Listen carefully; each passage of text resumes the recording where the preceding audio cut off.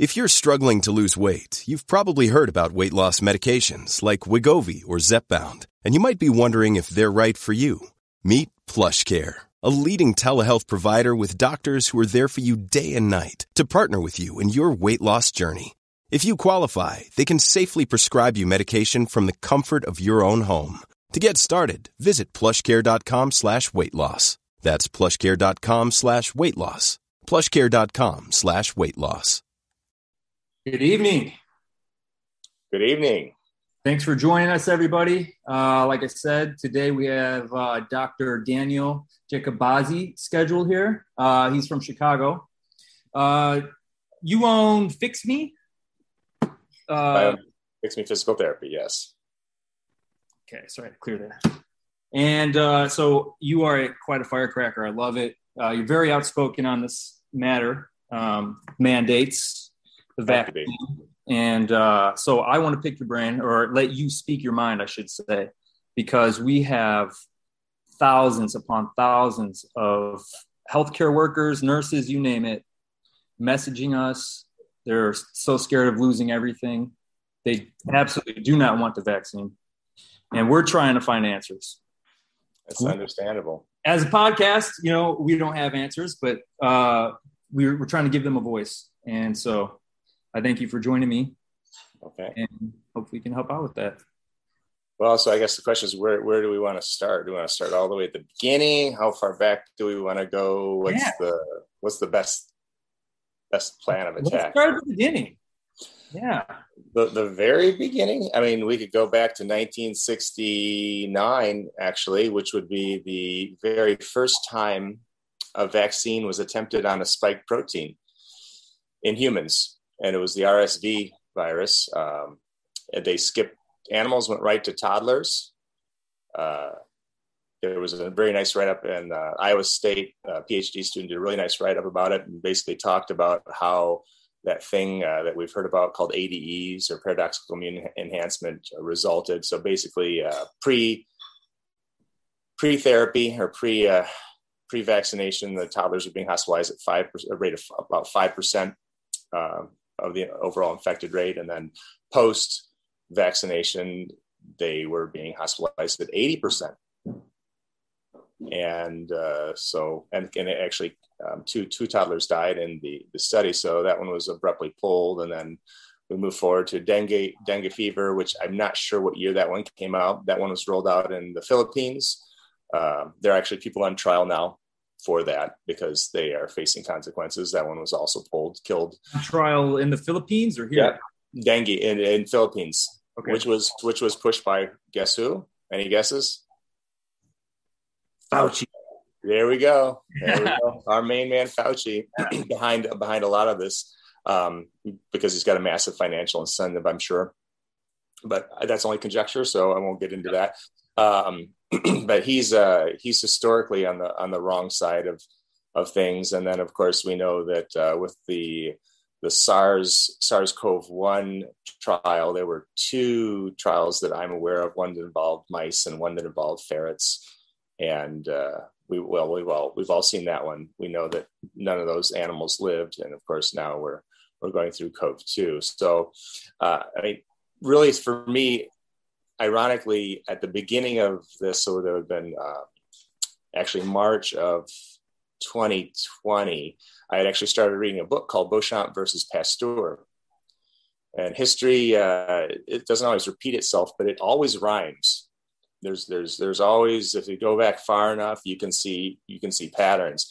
And what we're seeing now was basically just a reboot of what happened in 1918. What people don't know is that 1918 was driven by initially a bad batch of tetanus vaccines that were being pushed because they had expired, and our soldiers were coming home from World War I, and everybody said, hey, do your part, be safe, the whole usual thing. And then we saw how that ended, right? And then, of course, they masked up, and our hero, our Lord and Savior, as I like to call him, Anthony Fauci, actually wrote a paper in 2008, which talked about the number one cause of death during that pandemic, which was bacterial pneumonia, which was caused by, guesses?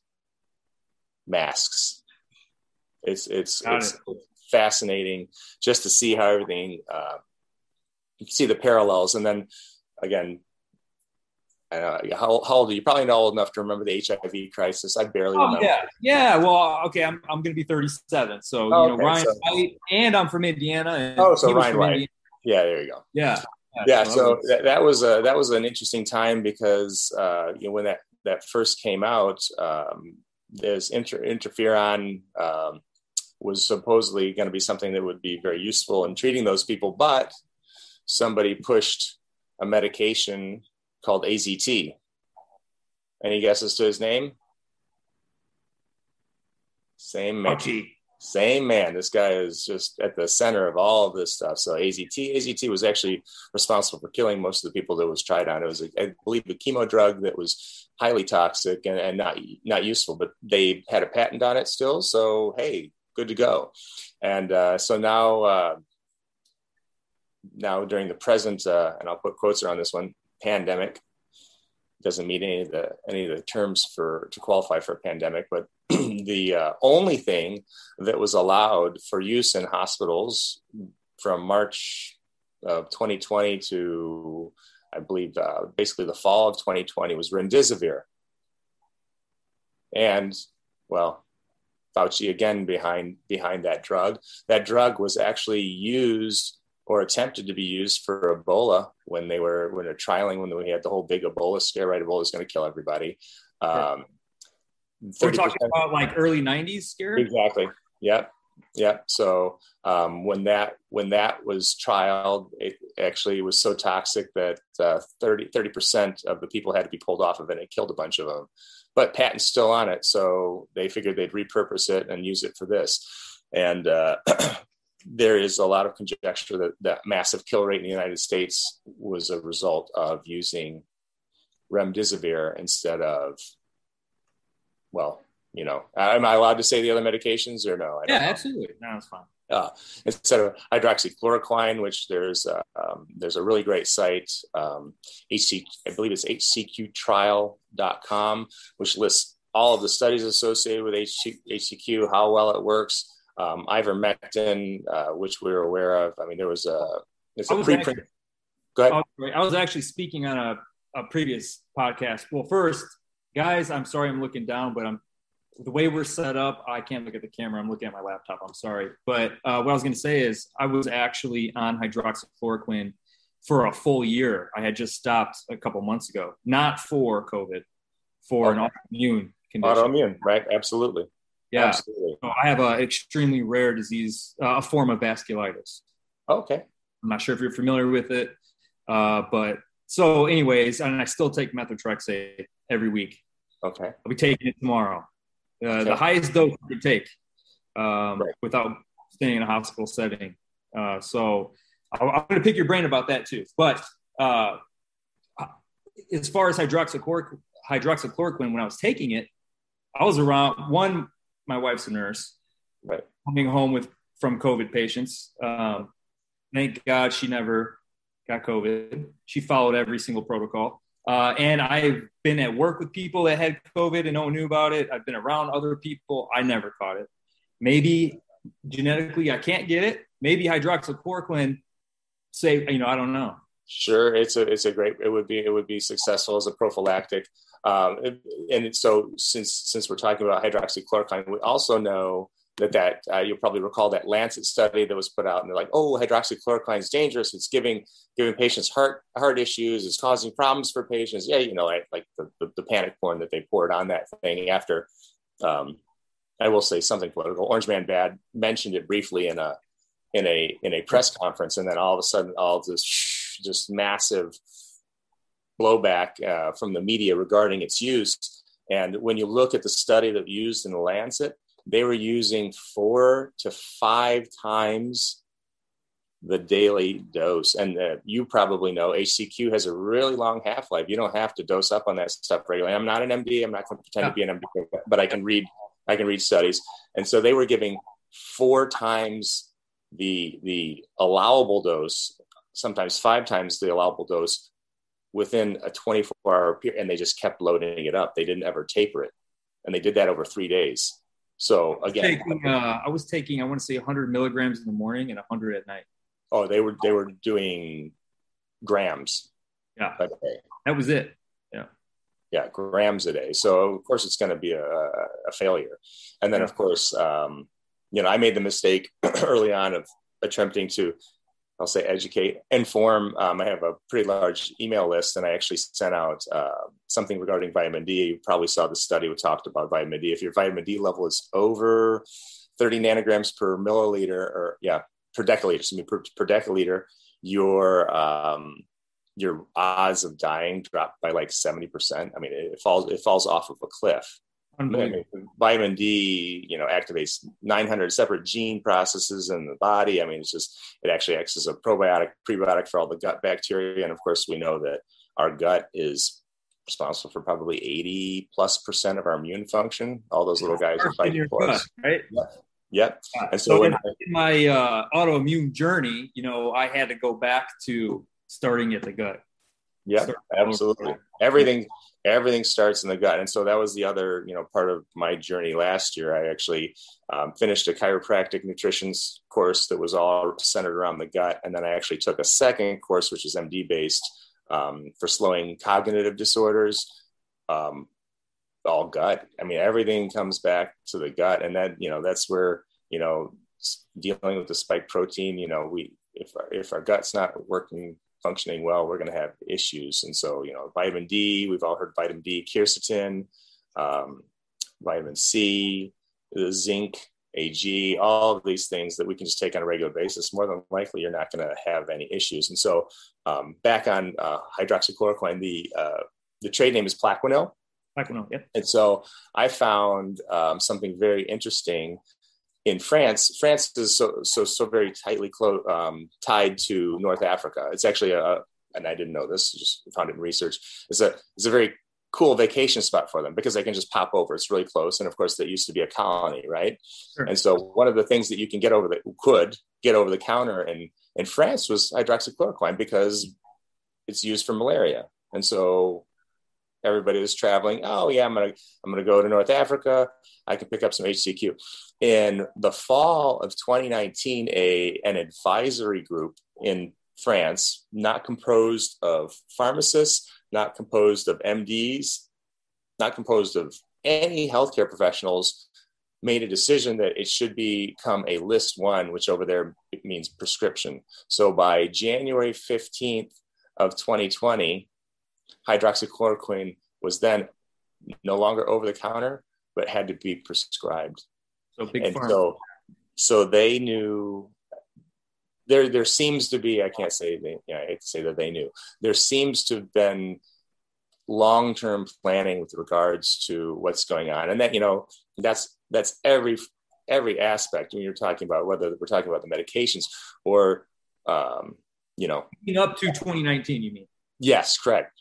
Prior to even, we were talking about, Bat Soup. Bat Soup was not responsible for this episode, right? And we all know that there are emails for Fauci petitioning for restoration of funding for the gain of function experiments. And then there was the Nature, the article in Nature that was published about using bats to create a virus that jumps from bats to humans for a gain of all of this. This is what I can never understand. And I don't know why people can't just stop and just think about this. Why on earth are we playing God? Why are we creating something that has never existed? I do not understand it, and I will never understand it. You can't. The argument from our friend Fauci is that we can learn stuff from it, which is ridiculous. Why would you want to create a virus that hops species that never would have happened without help? There was a concerted effort. You have to basically what they do is they take the virus from the bats and then put it into basically agar plates that have transitional cells, and they just keep growing it until they get something that crosses all the way, can make it all the way across, and then you've got your, I'm simplifying, but then you have your virus that can hop species, and so the whole thing smacks of something darker. I mean, what can you say? So 2 years ago, was it? It was Harvard, correct? What's that? 2 years ago, the big story that was covered up, it wasn't research being done in Harvard Wuhan. Right. So I can't remember the fellow's name. He got caught. He got in the caught. airport, right? Yep, he got caught trying to get out of the country. He was being paid it was either $80,000 or $150,000 a month. He helped them set up the labs. I mean, when you look at all of that labs, I mean, I did write notes on this part. Where's that? So GlaxoSmithKline helped pay and build the Wuhan lab. GlaxoSmithKline also owns Pfizer. Wuhan lab, of course, funded, and so the number they used for the NIH was supposedly funded. He said it was only like $3.7 or $3.8 million.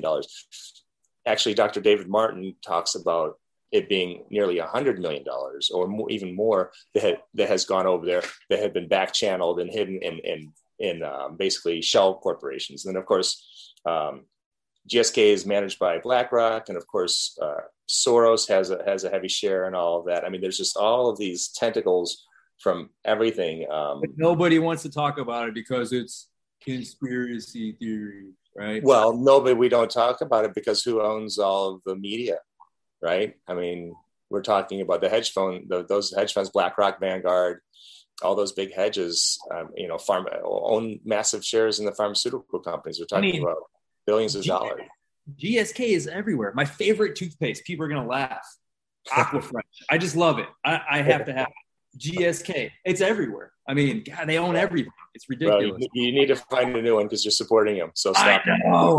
Not to mention it's super high in probably too much fluoride in. Yeah, well, that's an issue too. That's a whole nother discussion. But it's fascinating.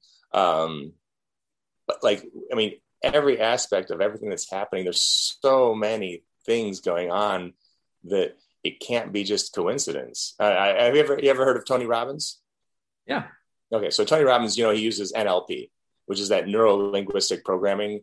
So basically, words is a programming tool to change how you think or change how you focus on things, and it's fascinating because when you look at what we're being bombarded with, especially at the very beginning, is fear, and so when you mess somebody up, mentally and take away, the anchors to their normal daily life, they're very susceptible to programming. And, that explains why when you and I don't know, and I still don't understand. I mean, I guess I understand why I've been outside the medical system, so I kind of see things differently from the get-go, but why other people seem like completely aware of things that are happening and it's completely obvious, and others, I had a discussion with a former patient, and I just watched him post the other day, and he's a nice guy. This is what I don't understand. He is a nice guy. He's not a bad person. He's just not. He posted, they need to have a separate island for everybody who's been who's not vaccinated. The deep end, right? The complete deep end. So I'm friends with so many high school teachers and educators along the way, and they become family friends. And I love them to death, but I couldn't believe some of the things that they would say to me, like on Facebook, and even own relatives that just unfriend, social media is ridiculous, but it's become acceptable. They're poisoned. And it's just stop for a second, come back to just focus on the present. It's, oh man. It's challenging. And then so like that, that brings in they're talking now about mandates and how Fauci even just said, recently that how within, I think by September that the FDA is going to have approval for these shots. Well, unless things change dramatically, which, hey, it may happen, but for something to be FDA approved, they actually have to release all of the trial data, all of it. So we just heard, and you probably heard about this, they just filed a lawsuit in the federal circuit court in Alabama a week or two ago because they have a whistleblower. Did you see that one? I just read headlines. I didn't dig deep into it. So they have the programmers. So apparently there are 11. I didn't realize this. I thought there was just one big platform. There are apparently 11 different platforms that collect all of the adverse side effects. And this programmer was in charge of just one, which apparently is the pretty big one. But she said, and she's under oath, her testimony is under oath, under penalty of perjury, said that over 50,000 people have died within 3 days of receiving the thing. Oh my gosh. So I don't see how it's possible that you can FDA approve. Now, and again, this whole last 18 months has been stretching our reality to things that should pause you for 1 second. Everybody that's watching and listening, this is what you've been asking for. Now you hear what he's saying. You can also do your own homework and find these articles and read. But man, I just hope it's never FDA approved. Well, it just knows the answer, no matter so what. The question is, okay, if government's running everything else, how is the FDA not susceptible to? Oh no, I would. I mean, it's definitely susceptible. I mean, because when you look at the messaging that they're putting out right now, I mean, the FDA, CDC, everything's working in concert towards this end. And again, if you let your mind run, you can kind of come to some really crazy conclusions. And there's no point in going there. I mean, all of this. I mean, when you talk about the cases, I mean, if you look at the Delta variant, Delta variant. First of all, they don't have a specific test for the Delta variant. I had an argument at dinner the other night with a nurse. I went out with a bunch of nurses, right? And one I didn't happen to know. Oh. It brings it up, listening to my conversation, she butts in talking about the Delta variant. I'm like, there's not even a test for the Delta variant. Yes, there is. Oh man, it exploded. But no, there's not. There's not even a test. There's not even a test for COVID. I can't even believe they came up with the name Delta. Like, are you serious? Yeah, they just again, it's just making stuff up. I mean, when you're talking about like just testing in general, if you look, there's an EUA white paper on the PCR testing, which the CDC put out. My memory's not great, but it was July of 2020, which explained the process. And if you get to, I believe it's like page 41, I stopped reading after that because then I realized it was garbage. They said that since no known isolates of COVID-19 are available, characterized stocks were being used. Well, what are characterized stocks? Well, they just throw in H1N1, influenza A, influenza B, and just jumble it up and say, if anything matches it, then, hey, you're a positive test. And then Corman and Drosten were the guys that came up with that PCR test. And it was a miraculous. Their testing procedure got approved in under 30 days. And I don't know if you're familiar with medical literature research or peer review. I mean, I am not. Okay. It's a minimum, generally a minimum of 6 months before you can get anything approved. I mean, it's a process, and usually there's some back and forth. Getting your paper published? Yep. They got through, Corman and Drosten got through peer review in under 30 days and got published. And so there's actually an excellent review that was submitted to Eurosurveillance, where it was initially published, and they just shredded it. There's a 61-page rebuttal to it. And basically, after 24, 25, you're familiar with the concept of cycles, right? Or no? No. Okay. Yes. You are? Yes. You're cycling the PCR test, right? So Kary Mullis, who was the inventor, it's a great loss. It's an unfortunate coincidence that he passed away in the fall of 2019, because he was the inventor of this test. And basically just, every time you run a cycle of a PCR test, you're just Xeroxing it. It's copy of a copy of a copy of a copy, enlarging, right? And so Mullis, despised Fauci with the way they use PCR testing for HIV, and said, basically, if you look in any one of us for anything, after enough cycles, you can find it, because you're just, there's an error rate. After 24 cycles, it ceases to be accurate. It's never meant to be used as a standalone. It's only to be used with clinical diagnosis. After 35 cycles, it's a 97% false positive rate. And after 45 cycles, which is what they were running in Illinois, I know for sure, after 45 cycles is 100% false positive rate, which means everybody that got tested was going to be positive. And this whole asymptomatic, is a healthy individual? The whole thing doesn't make any sense. You're not spilling out viral particles Right. unless your immune system's been overrun, and you have to have symptoms for that to happen. It just doesn't make sense. And then that's the initial paper. They had an initial paper that they published in February or March of 2020 that talked about an asymptomatic spread.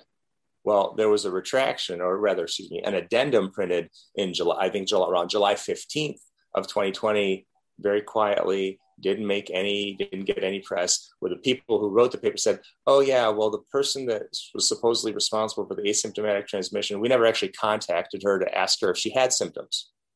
When they got a hold of her, she's like, oh yeah, I felt like crap. I had a fever for a few days. So the whole thing about asymptomatic transmission was based on that one single paper. And it turned out 6 months later, or 4 months later, that it wasn't even valid. I mean, there's just, again, it's just so much, like you said, there's so many things. How can you not see what's going on? And so in your clinic, when you see your patients, how many of them come in asking you questions? Are you... we don't get, now it seems to have settled down. Initially we did get a lot of questions about, whether they could come in or not. And of course I wasn't concerned. I mean, to be honest, I think that I actually had it January of 2020. I had this weird dry cough that I couldn't shake. It was really mild. I had one night of fever, but it wasn't anything. I didn't think, and things hadn't been blown up yet, so I wasn't even paying attention to it. But I had a dry cough, and then there was a couple nights where it was, felt a little bit constricted in my chest. I have a dry sauna. Just went in there, banged it out, and after 3 or 4 days, that was gone, and didn't affect my performance. I exercised regularly, and I tracked all my my vitals, my heart rate for exertion efforts, all that good stuff. Didn't affect me. You're an Auburn athlete. I am a proud Auburn Tiger. Oh, Absolutely. Absolutely. Awesome. That's way back, but yes. Awesome. Years ago. So actually, I want to say January, February, March, about March or April, I got sick. Okay. Got the back aches. Oh, right. A little fever. I'm like, man, I better go get tested. So I went, and they actually gave me 3 swabs, and I was negative for COVID, positive for influenza A. Well, it still exists. Yeah, no, it doesn't. No, did you see the CVS notification? They no longer do flu shots because it's not the flu shot. I'm saying I'm saying no. Influenza. Oh, they don't even vaccinate for it. Influenza A doesn't exist anymore. They don't even have tests in the hospital for it. Are you serious? Yeah. Oh. One of my friends. Isn't that the worst variant of flu? The flu? Yeah. So she went to the hospital, and her physician, who seemed like a decent human being, like an upright kind of guy, is like, I'm trying to get you tested for influenza A. They don't have any test kits. 0. None. So in the whole hospital. So how did I get it? They must not have run out yet. I'll tell you, I went to an awesome, a new company, Northwest Indiana, Midwest Express. They're actually sponsored, or okay. Chris Bryant was with them before he got traded from the Cubs. Okay. He was on all the billboards, but no, they were awesome. I went right in, and so anyways, that cleared up in a day, maybe 2. That's exactly right. Oh, cool. You're young. You're young and you're healthy. I mean, even with your autoimmune issue, you still beat it. And honestly, after having that, like, I have 0 fears. 0. Well, now your immunity is set up. You've got the T cell. You got everything. You're good. I mean, Actually, in 2019. So here's something interesting. I actually got a flu vaccine in 2019 on the advice of Northwestern. No. Okay. Yeah. So, but are you a Star Wars fan at all? Of course. Okay. Of course. So for the first time ever, Star Wars Celebration came to Chicago. Okay. And it was at McCormick Place. Oh. This is huge. This is a big deal. They only have them when the chapter movies come out. Right, sure, the big one. So the last one, I had 5-day tickets. Took the family. Oh, nice. What I didn't realize, I mean, I did, but it didn't really hit me until it was too late, was that people come from all over the world because they love Star Wars, right? Sure. All over the world. Yeah. So I bang out, I made it to every single panel.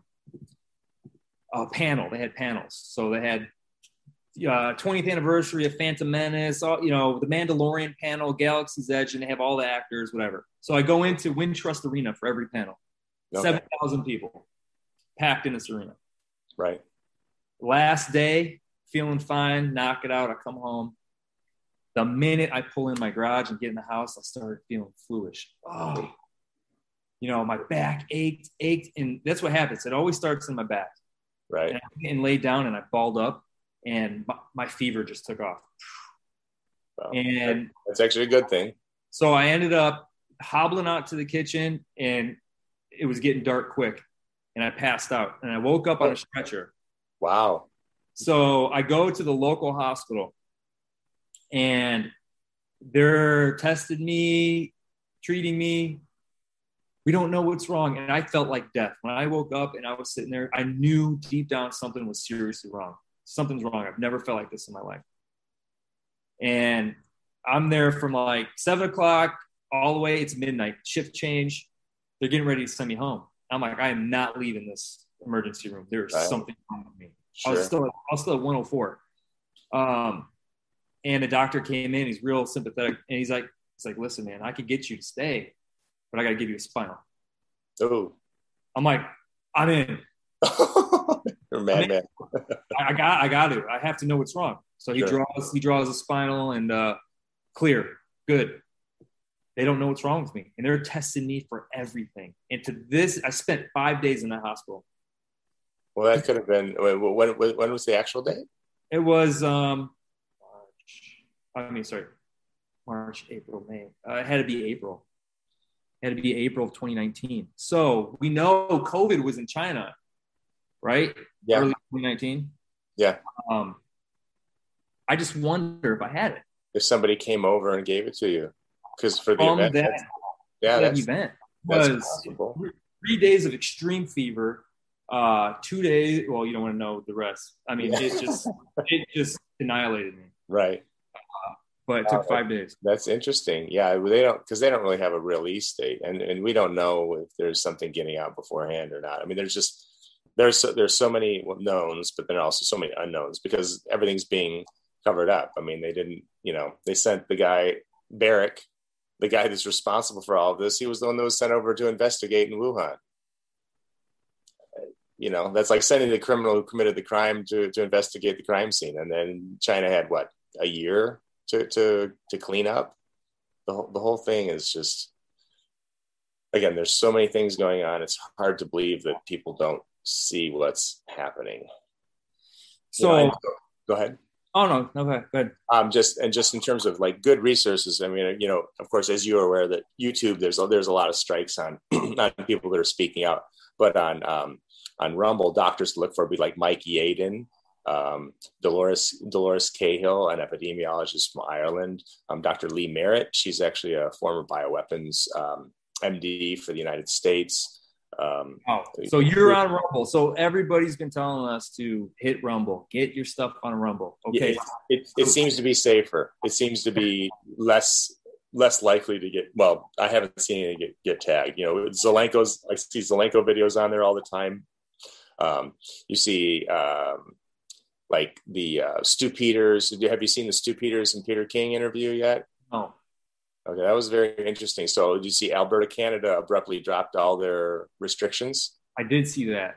Out of the blue. It's kind of weird. Like, why? Well, it turns out that Peter King, this is very interesting. This is a dubious honor. There are apparently 2 people in the world that are not allowed to use Google products. Number 1 is Orange Man Bad, and number 2 is Peter King. Literally, if he signs up for a Gmail address, even if it's under a pseudonym on a VPN, they figure out it's him, they kill his account immediately. Wow. They do not want that man talking at all. That is amazing. I did not know that he was banned from all Google products. Oh, it's hilarious. Yeah. This is frustrating. I'm sure that would be incredibly frustrating, but it's kind of funny at the same time. But he had a court date and went in and subpoenaed the public health director of the province of Alberta and said, I think her name is Hinshaw, and said, hey, please bring in a proof that you have isolated sample of COVID-19, which is the basis for all of the measures that we're taking, so that we know that there's a reason for me being ticketed, because he got like a $1,200 ticket for being outside close to 12 people or something. One of the Canada's pretty crazy right now. So manages, they try to switch the court dates. They try and say that he's going to be dismissed, all this good stuff. Anyway, he gets to court. The lawyers for the Crown show up and say, we don't have any evidence to present. And the judge was like, excuse me? Like, they don't have any proof that COVID's been isolated, that COVID, now something, it does exist. I'm not saying that, but they do not have a virus isolated. So the following day, I believe, public health director comes on and says, we're going to open up. Their media went nutty. They went absolutely batty on her. Like, we don't understand. Our cases are rising. We're all going to die. We should be masked. All this stuff. And she didn't even flinch. She's like, what about the restrictions are over? We're just going to have to learn to live with it. That is amazing. Yeah. It's today. I mean, they're still rolling. That's that. And so that's the takeaway, is that you just keep saying no. Yeah. So got to keep saying no. On taking off on that, Mike must be watching where he's at. He sent me a message. He says, ask for your advice, okay, for all the health workers that are being given the ultimatum. This is not legal advice, right? I'm not a lawyer. No, we tell people we don't give legal advice, but. So number one is that unless you got hired, this is my understanding from what I've heard and read so far, unless you were hired specifically within your employment agreement saying that you have to take a COVID shot, you don't have to take a COVID shot. They have to make accommodations for you, whether that's, the onerous, obnoxious testing, that may be. But unless it's in your agreement that you have to take that shot, they cannot force you to take a non-FDA approved drug. They cannot do it. It is against the law. And I don't remember the specific federal code, but there is one that exists that applies to this. Can't be done. So, are you going to get heat? I mean, I have a friend who's in California, and she got directed to basically a re-education seminar. And she said there were probably about 70 people in there. So if your organization has one of those, when you go there, talk to everybody. Get together, because the reality is, if they're gonna show their ass, they're gonna fire you. But that's fine. We know the class action is 30 or more people. So if you get 30 or more people who are fired without cause, that does not have an agreement that requires them to take an experimental drug, your shot's a lot better at actually getting them to back down from it, because they don't want all that. I didn't know this magic number. You learn something new every day. This is just a bully game. They're just trying to push you around. They're saying like, and I didn't realize this, is that, the in terms of demographics, the Black population, only 30% of the Black population has been vaccinated in the United States. Seems that they've learned their lesson after what happened at Tuskegee all those years ago. They're rightfully fearful and skeptical of what the government has to offer. So and all of this, for everybody, it's been mentioned several times, you can go to the CDC website and they have the story right there for everybody that says they lied to these people and did not collect consent from anybody. And the rest is history. Absolutely. And there's not adequate conformity. See, that's a biggie right now. So Nuremberg, happened because there was not informed consent. There's no adequate informed consent occurring right now. People have to understand what they're taking. They have to understand it's experimental. They have to understand that there's a risk of death. They're not being told any of this by their physicians. It's kind of disheartening to me, because, the first thing with being a physician is, of course, above all, do no harm. Right. And and how everybody's on board with this and not recognizing. I mean, like, my first career was actually as an engineer, so I'm actually a pretty data driven guy, or at least I like to think I am. So, numbers always been something that kind of appealed to me and easier for me. And it's like, you're looking at the numbers and there's no way anybody, I mean, even if you're looking at the we'll call it the massaged data that is appearing on VAERS, 10,000 people died. That's more in 8 months than have been registered in 15 years on VAERS. How does that not throw a flag? And swine flu, again, I love this guy, Fauci. Swine flu got pulled after, I think, like 46 deaths. And it was immediately after that he pressured Reagan into signing that Injury Act, the Vaccine Injury Act, saying, hey, we got to have these vaccines. So if we don't indemnify the drug companies, they're not going to produce them anymore, which of course wouldn't be the end of the world as far as I'm concerned, but whatever. So then it was signed. And so then 86, then they got carte blanche. And then so from 86, we went from having, I don't know, six or seven childhood vaccines. So now by the time they're 13, they have like 72 shots or something like that. I've seen. Yeah, I was telling you my good friend Steve, and he said it was over 80. Oh, okay. I'm low. 72 is that? 82 is what he told me. Yeah, I wouldn't doubt it. I mean, it's just insane. And like, you look at back to that book, if anybody, it's a mind bender because it's really going to change your perspective in terms of how the body works. But Beauchamp was a brilliant guy. And the book Beauchamp versus Pasteur talks about vaccination and terrain theory and all that good stuff. And it's just like, when you look at what's happening, like the viral escape. So like the Delta variant, more than likely the Delta variant is because of what they call a leaky vaccine, or basically, you're injecting something into a body, the body's going to mutate, or the thing that you're kind of going after is going to mutate and become more aggressive and more defensive, as opposed to every other, like if we look at the cold, right? No vaccines for the cold, no real treatment for the cold. What happens to that virus? Pretty much every virus that we haven't messed with over time mutates, become more contagious and less deadly because it doesn't want to kill the host. That's not the goal. The goal is to coexist. So,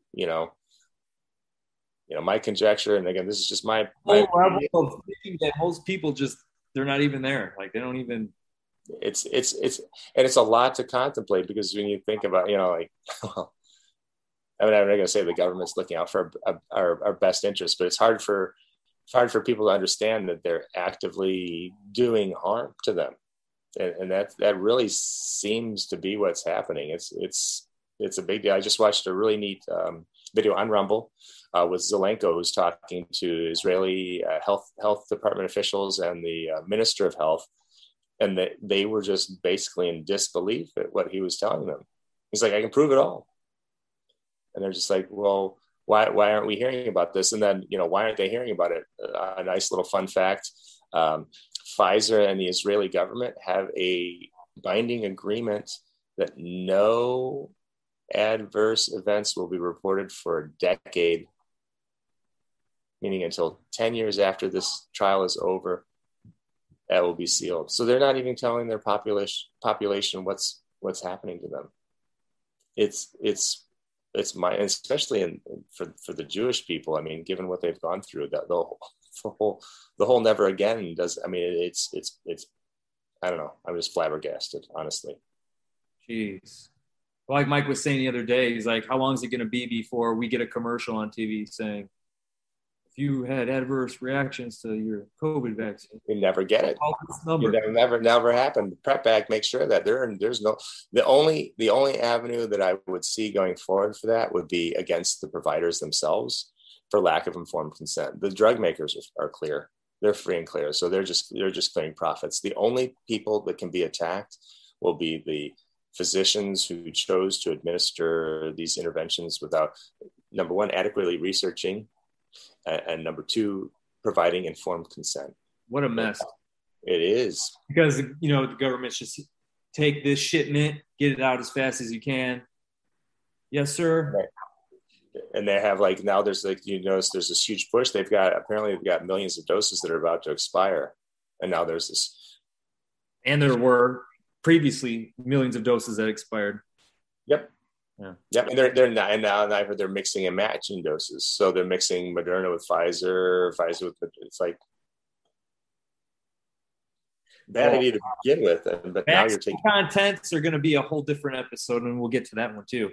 Yeah. That was another conversation I was having. And horrifying.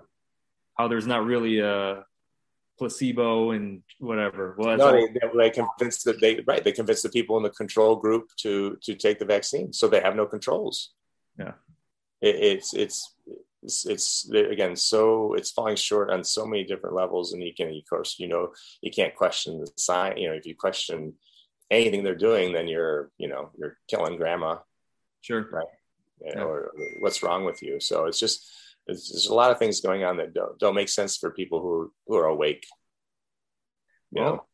We have this conversation and keep having conversations, and hopefully everybody's listening and communicating and standing strong together, and freedom of choice. Absolutely. Don't be disheartened. Don't comply. Don't be bullied into complying. Don't believe this garbage that you don't have a choice. You always have a choice. You always have a choice. I keep hearing comments. I'm going to quit. I'm going to leave. No, don't quit. That's exactly right. That's right. Exactly.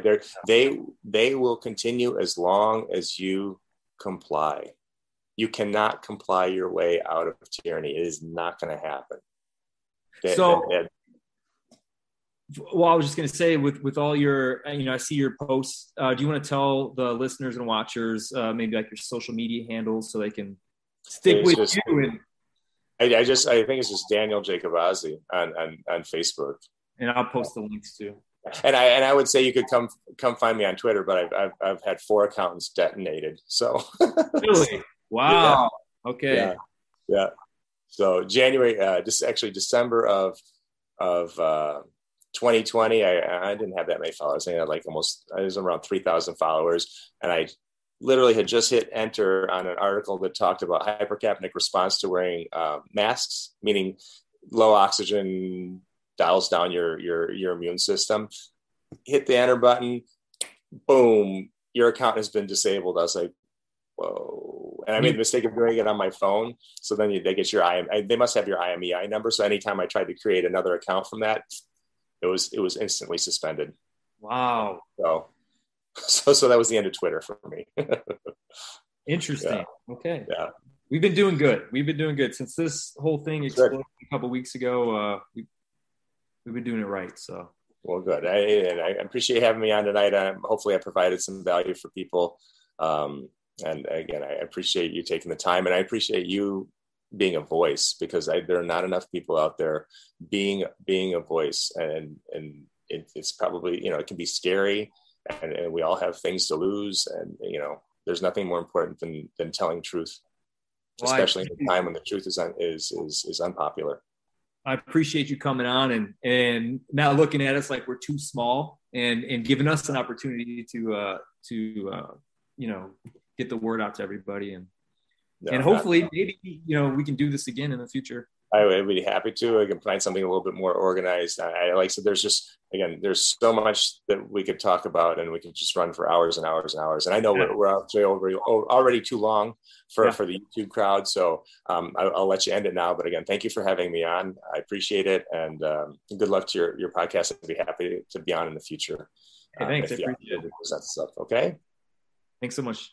Okay. Take care. Have a great night. Okay, you too, buddy. Okay, bye-bye. Everybody else, I'm going to post the links. Make sure you share it. That's the most important thing. And keep